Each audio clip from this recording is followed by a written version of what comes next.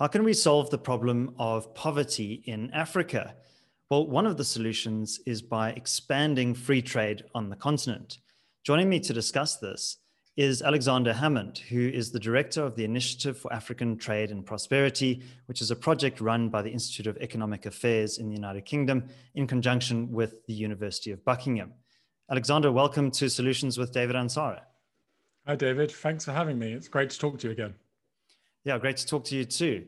So let's start out with this idea of free trade and why it's so beneficial. And in some ways, it's a bit counterintuitive that expanding the scope of trade by reducing barriers and tariffs and opening up your borders to foreign trade actually increases prosperity. Could you help our viewers and listeners just to understand why that is the case? Well, sure. It's a big question. But I think quite simply, it boils down to without trade, you can't improve your lot. You can't improve your well-being. And I think before talking about free trade between countries, it's best just to talk about trade as a concept itself. One can't even imagine a world where trade with others was impermissible. You'd have to grow your own food yourself, build your own home, make your own appliances, and you wouldn't even be able to trade your labor for an income. So I think we know would be pretty poor, pretty fast. And there have actually been quite a lot of examples over the years of people trying to do basic tasks without trade. A few years ago, I think in 2014, 2015, an American man tried to make a sandwich from scratch, just a sandwich. He grew his own vegetables, he gathered salt from seawater, he milked a cow, he turned that milk into cheese, he pickled a cucumber, did all these things, grounded his own flour as well, and gathered his own, everything that needs to go into it. Collected his own honey, that's what I was thinking, and personally killed the chicken. And it cost him about 6 months of his time and over $1,500. Although I think he cheated because he used a plane to go to the ocean to gather salt rather than either walking himself or I think building the plane. I think that would have been a better experiment. And someone also did the same with a toaster. There's a brilliant TED talk I'm sure you can find on YouTube after you've listened to this. The guy spent tens of thousands of dollars and many, many months building the various things that go into a toaster. I mean, it only worked for 4 to 5 seconds before it started melting itself. And like people, no country has ever or can become rich in isolation. And there's a lot of evidence that free trade is beneficial for our economic success. Every year, the Economic Freedom of the World report, which is released by the Fraser Institute in Canada, and essentially that measures an economy's openness, how easy it is to trade, how easy it is to set up a business and not be harassed by governments. And it measures about 163 countries across 5 areas, which are freedom to trade, sound money, property rights, regulation, and size of government. I mean, it ranks all the countries on a score out of 10 and then puts them into quartiles. So the freest 25% and the bottom and middle 25%. And what it found is if you look at, say, GDP per capita, in the freest quartile of countries, it's 7.6 times higher than in the least free countries, about $44,000 compared to just $5,000. And that's adjusted for purchasing power and all those things, and inflation, whatnot. And the same is true when we look at extreme poverty. The freest countries where it's easiest to trade with each other have an extreme poverty rate of just 1.7%. Of course, that's 1.7% too high, but in the least free countries, it's almost a third of people. And the same is true for life expectancy. In the freest quartile, it's 15 years longer. And for many, that realistically, that's the difference between knowing your grandkids or dying before they're born. So economic freedom is hugely important. But what it comes down to, I think, is specialization. In the last 200 years, billions of people have risen out of extreme poverty. And most of those people have done it in the last 30 or so years. Johan Norberg, who's a senior fellow at the Cato Institute, has a great quote. So I'll paraphrase him for just a moment. He asks the question, what was the Industrial Revolution? He says, well, that's 200 million people doubling their average income in 60 years. Well, 2 billion people just did the same in 15 years, 10 times as many people in a fifth of the time. So in a way, the recent poverty alleviation we've seen over the last few years is 50 times bigger than the Industrial Revolution. And that's actually coincided with the fall of the USSR and welcoming dozens of states into a globalized economy. And I think if we just look around us, over time, thanks to free trade, as we become richer, our jobs have become more specialized. And I think that's really the secret sauce of economics is specialization, doing what you're good at and don't do what you're not good at. And to me, national self-sufficiency, which is often debated now, especially after COVID, makes as much sense as city self-sufficiency or household self-sufficiency. And even if we were just to look at my phone, a Samsung, its camera is from Japan, its accelerometer is from Germany, using US technology, gyroscope from Switzerland, and I think it was assembled, and the batteries from China, and I know some of the minerals in it will be from various places in Africa. Imagine one nation trying to do that. Phones are fairly cheap now, maybe not the best smartphone on the market, but most people in the world are able to afford a mobile phone. But imagine there was no trade, or that the high tariffs are put in place. That would mean it would either be impossible for a single nation to make or extremely expensive. So that's the benefits of free trade. And some may argue, yes, but free trade normally means you just ship jobs abroad. But it must be said in the vast majority of circumstances, that actually isn't true. It's technology that displaces most jobs nowadays. I think people who think jobs just go abroad to China still think of factories of having thousands of people come through the doors every day and people working on production lines. If you go to a factory now, and I used to work in a factory before I worked in think tanks, it's normally just a huge production line with about a couple of dozen workers, normally on laptops behind screens in corner offices. So technology does most of the placing nowadays. And I think that analysis, that criticism of free trade, that it takes job, also ignores the consumer benefits of having cheaper goods all around us in our supermarkets.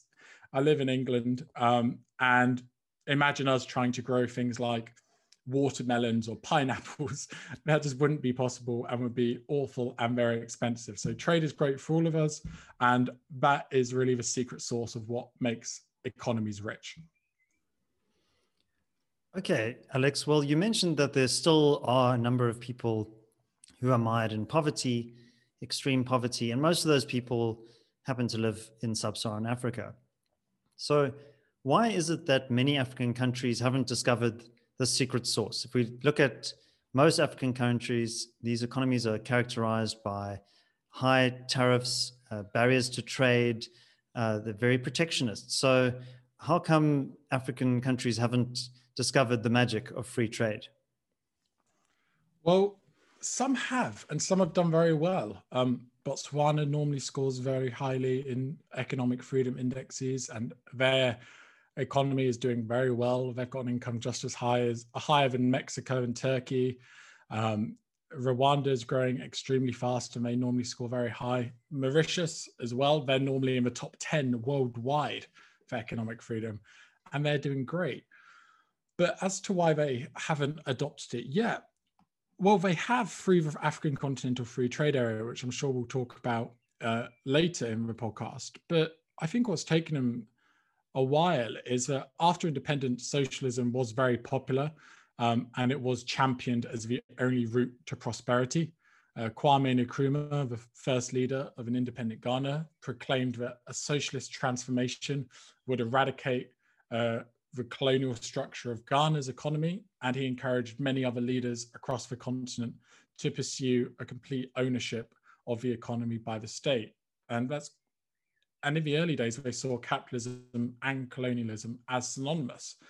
And then what followed after this early independence was a wave of various different types of socialism. There was in Toure in Guinea, he pursued the Marxism in African clothing and banned all commercial activities not approved by government. So that has quite a big impact on any type of trade. In Tanzania, the constitution declared it as a socialist state and pledged to prevent the accumulation of any wealth. Senghor in Senegal said that Senegal after independence would be guided by Marx and Engels. And there's just dozens of these various types of socialism across the continent. But often what that led to is huge oversized bureaucracies and created a norm of central planning, price controls, state-owned enterprises, expropriation without compensation, various things. And that began to change quite a lot in the 90s, the fall of the USSR, which had bankrolled many African dictators. After that fell, broadly, sub-Saharan Africa's economic freedom did increase. It didn't increase by huge margins, but it went from about 5 out of 10 to about 6 out of 10. And that has actually coincided with a lot of progress. Since I think it was about 1997 to 2017. So in 20 years, GDP in sub-Saharan Africa tripled, average incomes doubled, and life expectancy increased by 10 years. It was 10 years in 20 years, which is staggering. So, and with the free trade era, we are beginning to move in the right direction. But I think there's been good reasons as to why it's taken so long. Okay, so it's a bit of a mixed picture when it comes to trade in Africa, but let's zoom in on the African Continental Free Trade Agreement. What are the origins of it? How did it come about? And where are we in terms of progress with the agreement? Sure. So it was first introduced all the way back in 2018. And it's so far been signed by 54 of the 55 African Union states. The only one who hasn't signed up is Eritrea. So it's hardly surprising they haven't done so. And it's been ratified by 37 states, so fully passed through their government and passed through the AU. And the African Continental Free Trade Area is a project of the African Union, and all the big players have ratified it. South Africa, Egypt, Nigeria, those 3 countries alone make up, I think, almost half Africa's economy. Kenya signed on, Angola, Algeria, and I think only one of the biggest economies that haven't signed on yet is Morocco, but hopefully they'll do so soon.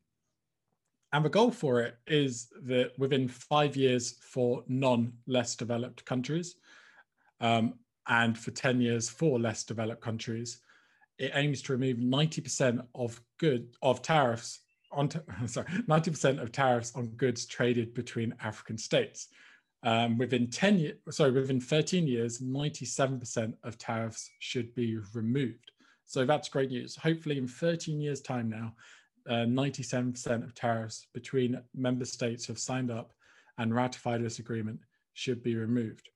And eventually the free trade area will comprise several legal instruments covering trading goods, trading services, dispute settlements, investment, competition policy, and intellectual property rights.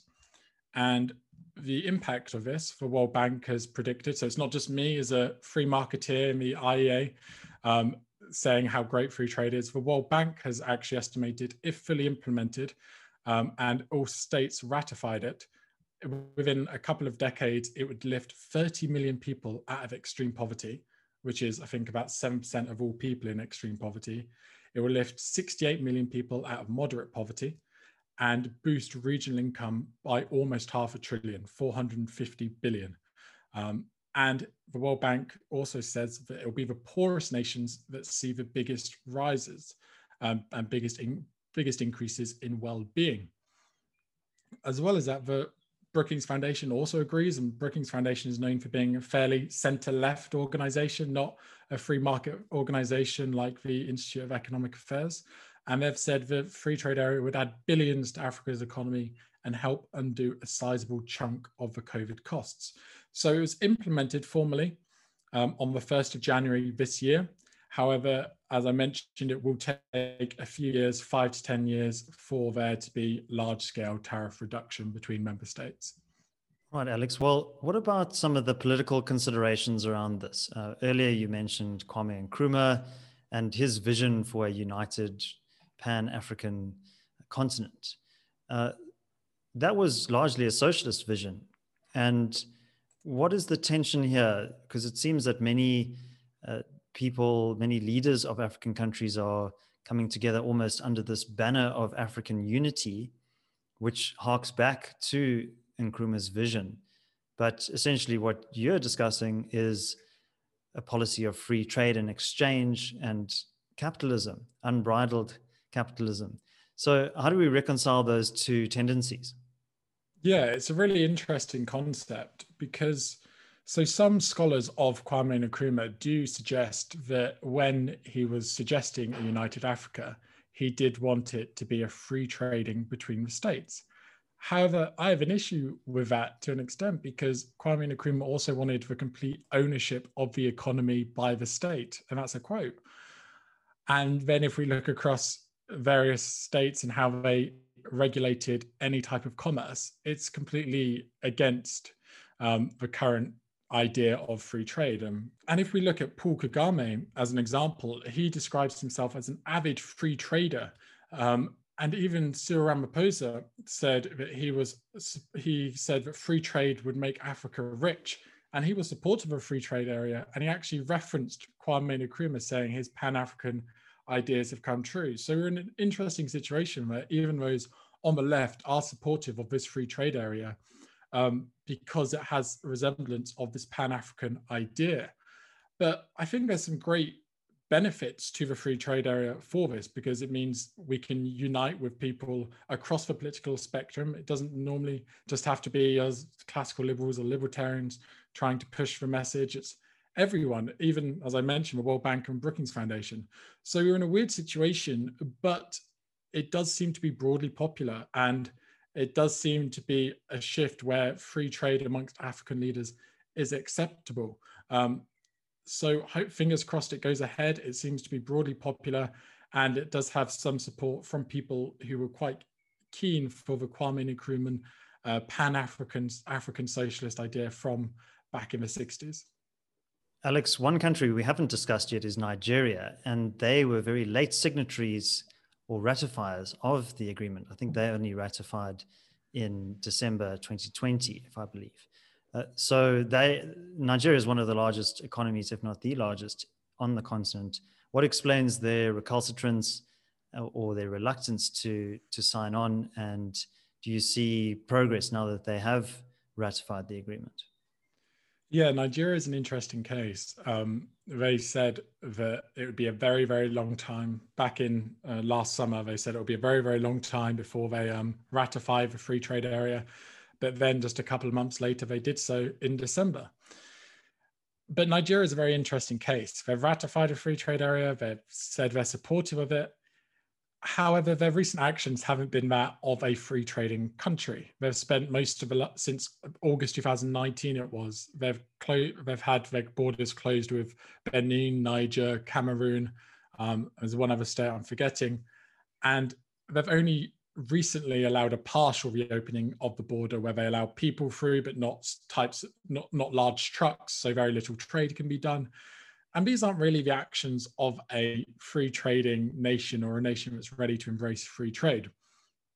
So this speaks to a broader problem that there is a worry that many African states have ratified the free trade area just to get their feet under the table at the negotiation table in order to maybe push the free trade area in a less sound direction and towards that one of more protectionism. A number of years ago, I read a book by Robert Guest called The Shackled Continent. And in there, he tells a story of accompanying a beer truck through Cameroon. And along the way, this beer truck gets stuck in the mud. There are numerous border controls or roadblocks where bribes are extorted. And it takes what would have taken 6 hours in a developed country, took 10 days for this truck to get into inland Cameroon. So there are a number of non-tariff barriers to trade that make trade very difficult in these kinds of societies. So how do we overcome some of those non-tariff barriers, like infrastructure, the governance problems of corruption, for example? What are some of your thoughts on that? Yeah, it's a hugely important issue, and one that the United Nations Economic Commission for Africa estimated that if the free trade area went through and all nations ratified, that within a couple of decades, it could increase inter-regional African trade by 52%. Though it said, it was very quick to point out that this 52% figure could double if full trade facilitation, which is cutting red tape, bureaucracy, harmonizing standards, occurs rather than just tariff liberalization alone. And as you mentioned, there's numerous problems to African trade at the moment. Corruption on borders. As in Nairobi a couple of years ago, I was speaking to a lady who her mother often transports eggs over borders, and I think it was to Tanzania. And when they turn up, they just don't know how many eggs they're going to have to give over. Sometimes out of, say, 1,000 eggs, it's just a couple the border guards want. Sometimes it's 30% of all the eggs. And that uncertainty is just so damaging to trade. And there's huge limitations to travel as well. Citizens of the Republic of Congo need a visa to go to the Democratic Republic of Congo. Although citizens of, say, Micronesia or Haiti or Singapore don't need a visa to visit the DRC, which you can imagine just how much trade that limits. There's often takes months to get export licenses and the lack of infrastructure, and which makes it hugely expensive. Moving goods from Douala in Cameroon just to N'Djamena in Chad, which is just 1,500 kilometers, costs 6 times more than moving those same goods 12,000 kilometers all the way to Hong Kong. And that just shouldn't be the case. So the African Continental Free Trade Area has actually set up a recent program to support focusing on eliminating non-tariff barriers. And they've created a website in which you can report non-tariff barriers to authorities. And I think I was reading a recent example was a complaint was lodged from a Tanzanian company accusing Kenyan authorities of having denied their importation of glass products for no real reason. And that was actually dealt with through the mechanism.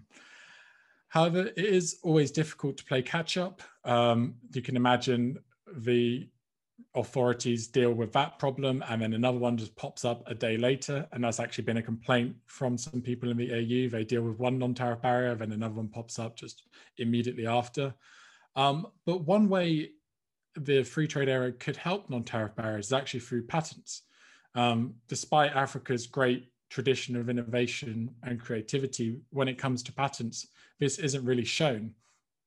And we can argue about if patents should exist or shouldn't exist, but pragmatically, it looks like they aren't going away anytime soon. And in 2017, African countries registered just 1,300 patents, which is just 100 times less than what was registered in Europe. And Europe registered 116,000, and Asia registered almost 600,000. So 600,000 in Asia, just 1,300 in Africa. And what's more, the problem is that the majority of these African patents were actually registered by non-residents. And the reason for this, quite simply, is they're extremely expensive. In Kenya, its patent is about 13 times average incomes. In Ethiopia, it's 8 times average incomes. Whereas in the US or Germany, it's just 0.1 in the US or 0.3 times average incomes in Germany. And often then tech has to be registered in every single country. And Botswana, there's been some examples of success. Botswana, Tanzania, South Africa have patent registration costs far below the African average. And as a result, this means they have far more patents than their neighboring countries, more innovation, and a diverse export market, which is important for African countries that are often reliant on commodities. So phase 2 of the free trade area negotiations will focus on patents, and hopefully there will be a unilateral lowering or a set costs, as well as a mutual recognition between countries. So that's what they can do. Hopefully the website's a success, and hopefully patents will also see some uniformity around them soon. Alex, that sounds like a good way to start, but what about the broader macro problems of policies related to nationalism? So, for example, one of the key pillars of free markets is also the free movement of people. And it's not just goods and services. So, and many African countries, as you explained earlier, are quite reluctant to allow citizens from other African countries over their borders. That's just one way in which nationalism manifests. Another is that political elites in Africa often use tariffs and other forms of taxation on trade as a way of securing rents for themselves and distributing that patronage to their cronies. So how do you begin to confront some of those political problems on the ground in many African countries?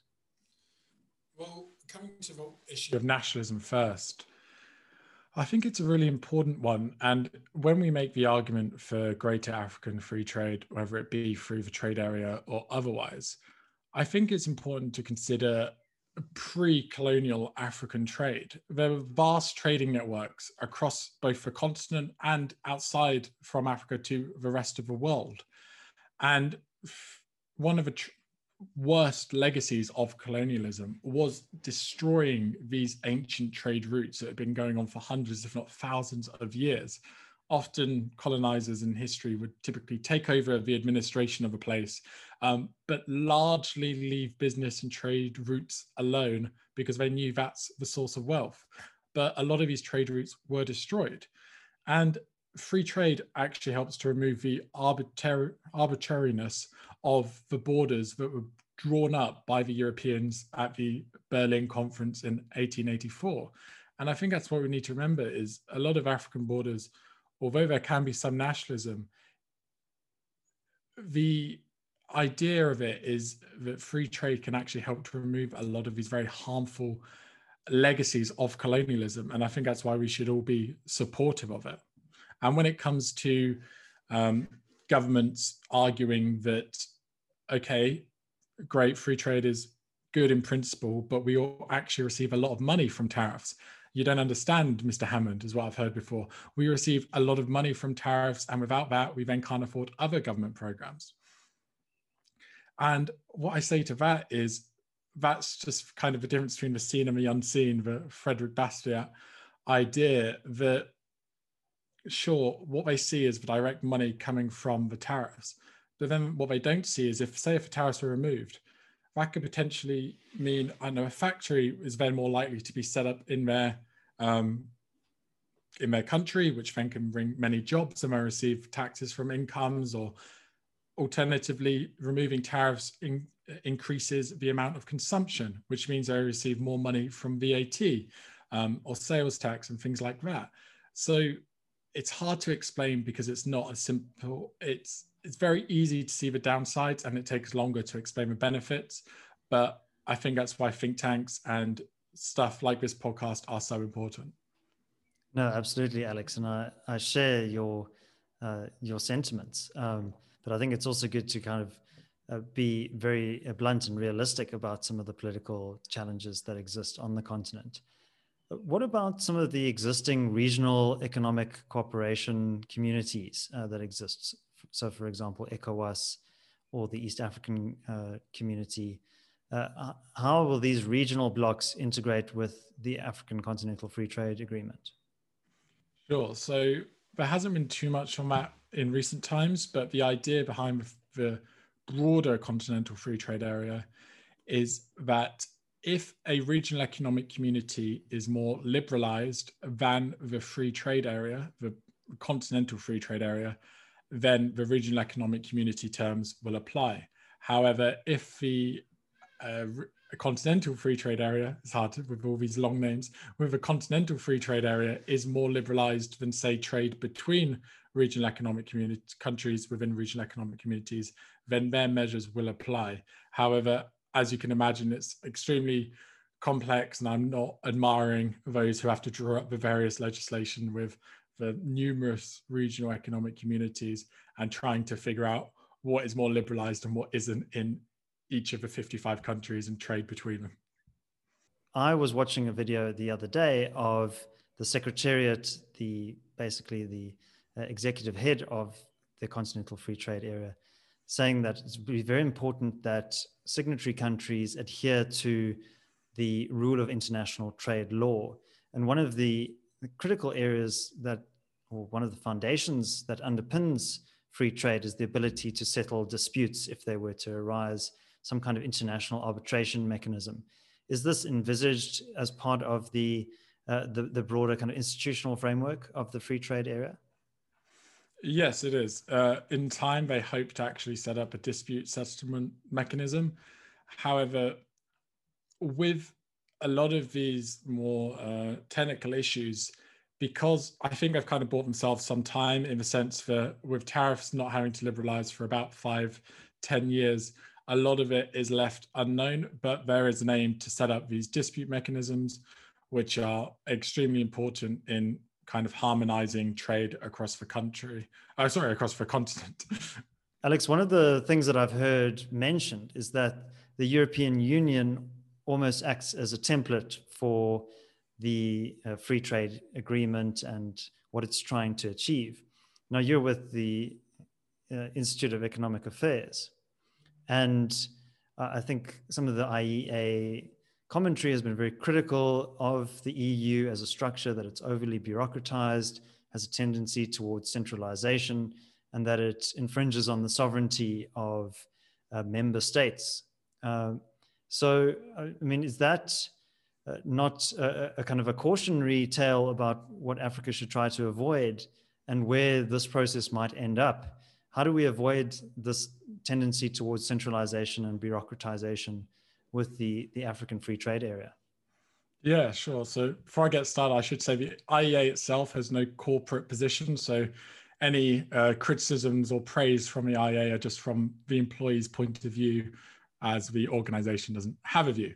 But myself, I was a Brexiteer, which some people point out, oh, how come you're a Brexiteer? You want England to leave, or UK to leave the EU, but then you're supportive of an African continental free trade area. And the explanation is, well, over the last 60 or so years, the EU has grown from a free trade area and a customs union among just 6 Western European countries into a huge supranational entity that governs many aspects of the daily lives of its almost 500 million citizens. It's got its own flag, its own anthem, currency, 5 presidents, the diplomatic service. But it all started as just a coal and steel community in 1952. And the idea was that the members' coal and steel production would be organized by a central authority, and that would actually then make war less likely. And Britain joined in 1973, and that was when the European Economic Community was little more than a free trade area and a customs union. But this began to change in 1992. The idea of an ever closer union accelerated after the Maastricht Treaty, and this transformed the European Economic Community into what we now know as the EU. And hundreds of thousands of regulations became pouring out of Brussels. But some of these regulations, and I'm a libertarian, so I don't say this lightly, and good thing we're not being filmed on camera or anything, some of these regulations were fairly good and encouraged greater trade. And an obscure but good example is if we look at tractors. In the EU before 1992 and the Maastricht Treaty, it was essentially impossible to create a tractor that was compliant across all EU nations. In Belgium, the tractor had to have a windscreen of 1.5 centimeters thick, and this is likely because that the only glass manufacturers that created windscreens 1.5 centimeters thick were based in Belgium. In Portugal, the ratio of the circumference of the front wheels to the rear tires had to be 2 to 3, and in Spain it had to be 3 to 4. In Finland, it had to have a escape hatch on the top. All these various things, and when these regulations were taken into account, it was logically impossible to create a tractor that was legally compliant across the EU. Thus, having the EU bring about some regulatory uniformity was broadly a good idea. However, as is the case with nearly all centralized bureaucracies, over time, it started to accumulate more and more power, and more regulations kept coming. Soon we had regulations for the maximum power of a vacuum cleaner, how curvy a banana could be, the conductivity of honey, and a ban on European manufacturers claiming that water prevents dehydration. Now, none of these alone is going to crash the EU economies. These are quite trivial examples, but there are some more serious examples. For example, the Common Agricultural Policy has resulted in mountains of butter and lakes of milk that were either destroyed or dumped into third world markets because they which then undermined local producers. As well as that, we had the Common Fisheries Policy that instead of preserving Europe's fish stock through the quota system, it nearly wiped them out. And a Dutch study once found that for every ton of fish that was consumed, 2 to 4 tons of dead fish had to be tipped over the side of a boat to ensure the quota was met. So while the EU broke down economic barriers within the EU, it also made it the EU itself less competitive on the world stage. And that problem largely stems from a centralized decision-making process in Brussels. And that's what Africa should really try to avoid. We should embrace the things like the non-tariff barrier website that aims to eliminate all these various barriers, but not build them up. And it's a really difficult balancing act. I'm not envious of those who have to try and figure this out. But I think looking at European history over the last few decades is very important. It went from a free trade area that the UK wanted to be part of and was part of. We had a referendum in 1975 where 65% of people wanted to be part of it. And then over time, the centralization slowed it down, and a lot of countries in Europe don't really grow in normal times, and has essentially shrunk Europe as a proportion of global GDP over time. And that's what Africa really must avoid. And Alex, you mentioned earlier property rights and the danger of expropriation without compensation. And in South Africa, we are currently having a debate around amending Section 25 of the Constitution to make provision for expropriation with nil compensation. Could you explain why that is such a significant risk, and also why this idea of free trade and property rights are inextricably linked?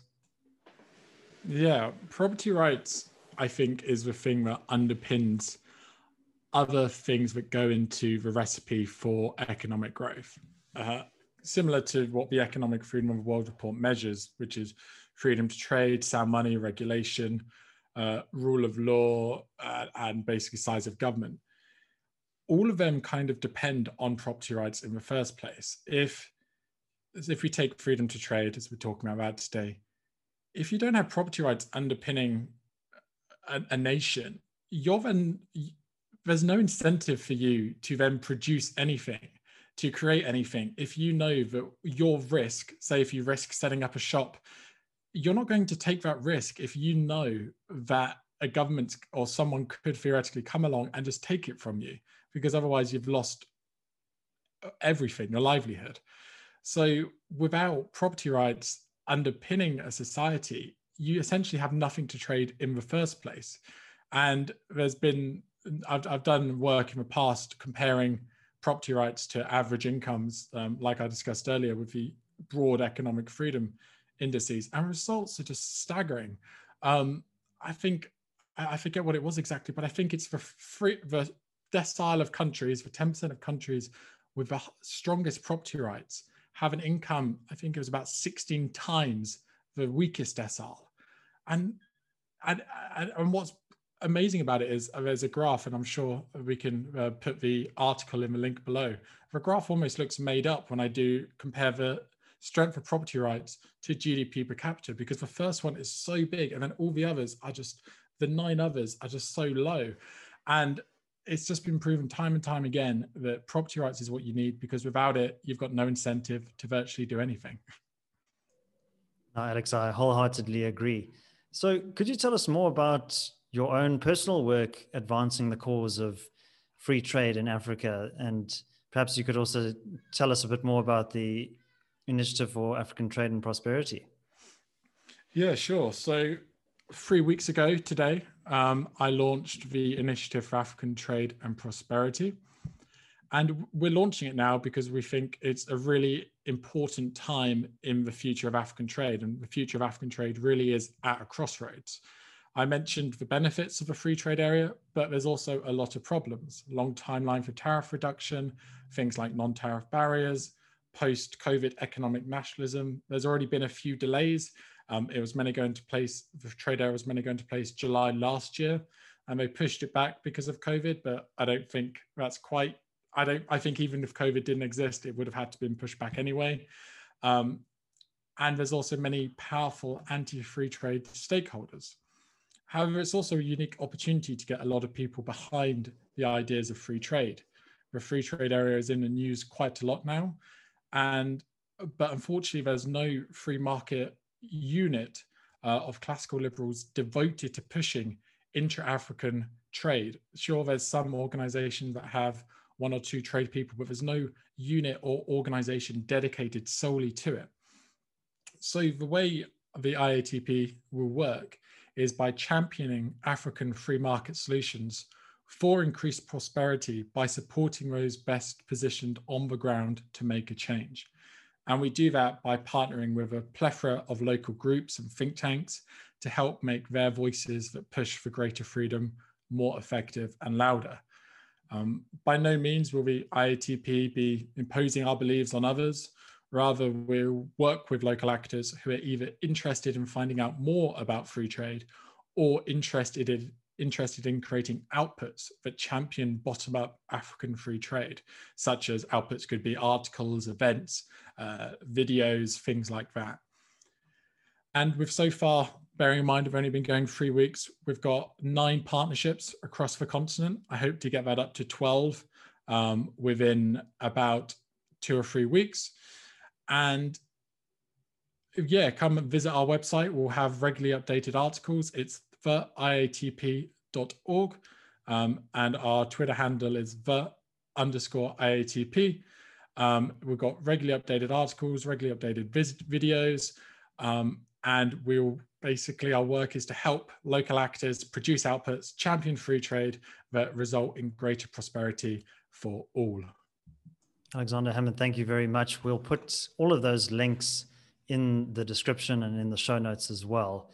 But I just wanted to thank you very much for sharing your insights with me today. And I think that the case for African free trade is strong, but we do need institutions like the IATP to help ignite the conversation and to really demonstrate the value of the free exchange of goods, services, and ideas. So I wish you all the best with your initiative. Thanks a lot, David. It's been great to talk to you. Thanks, Alex.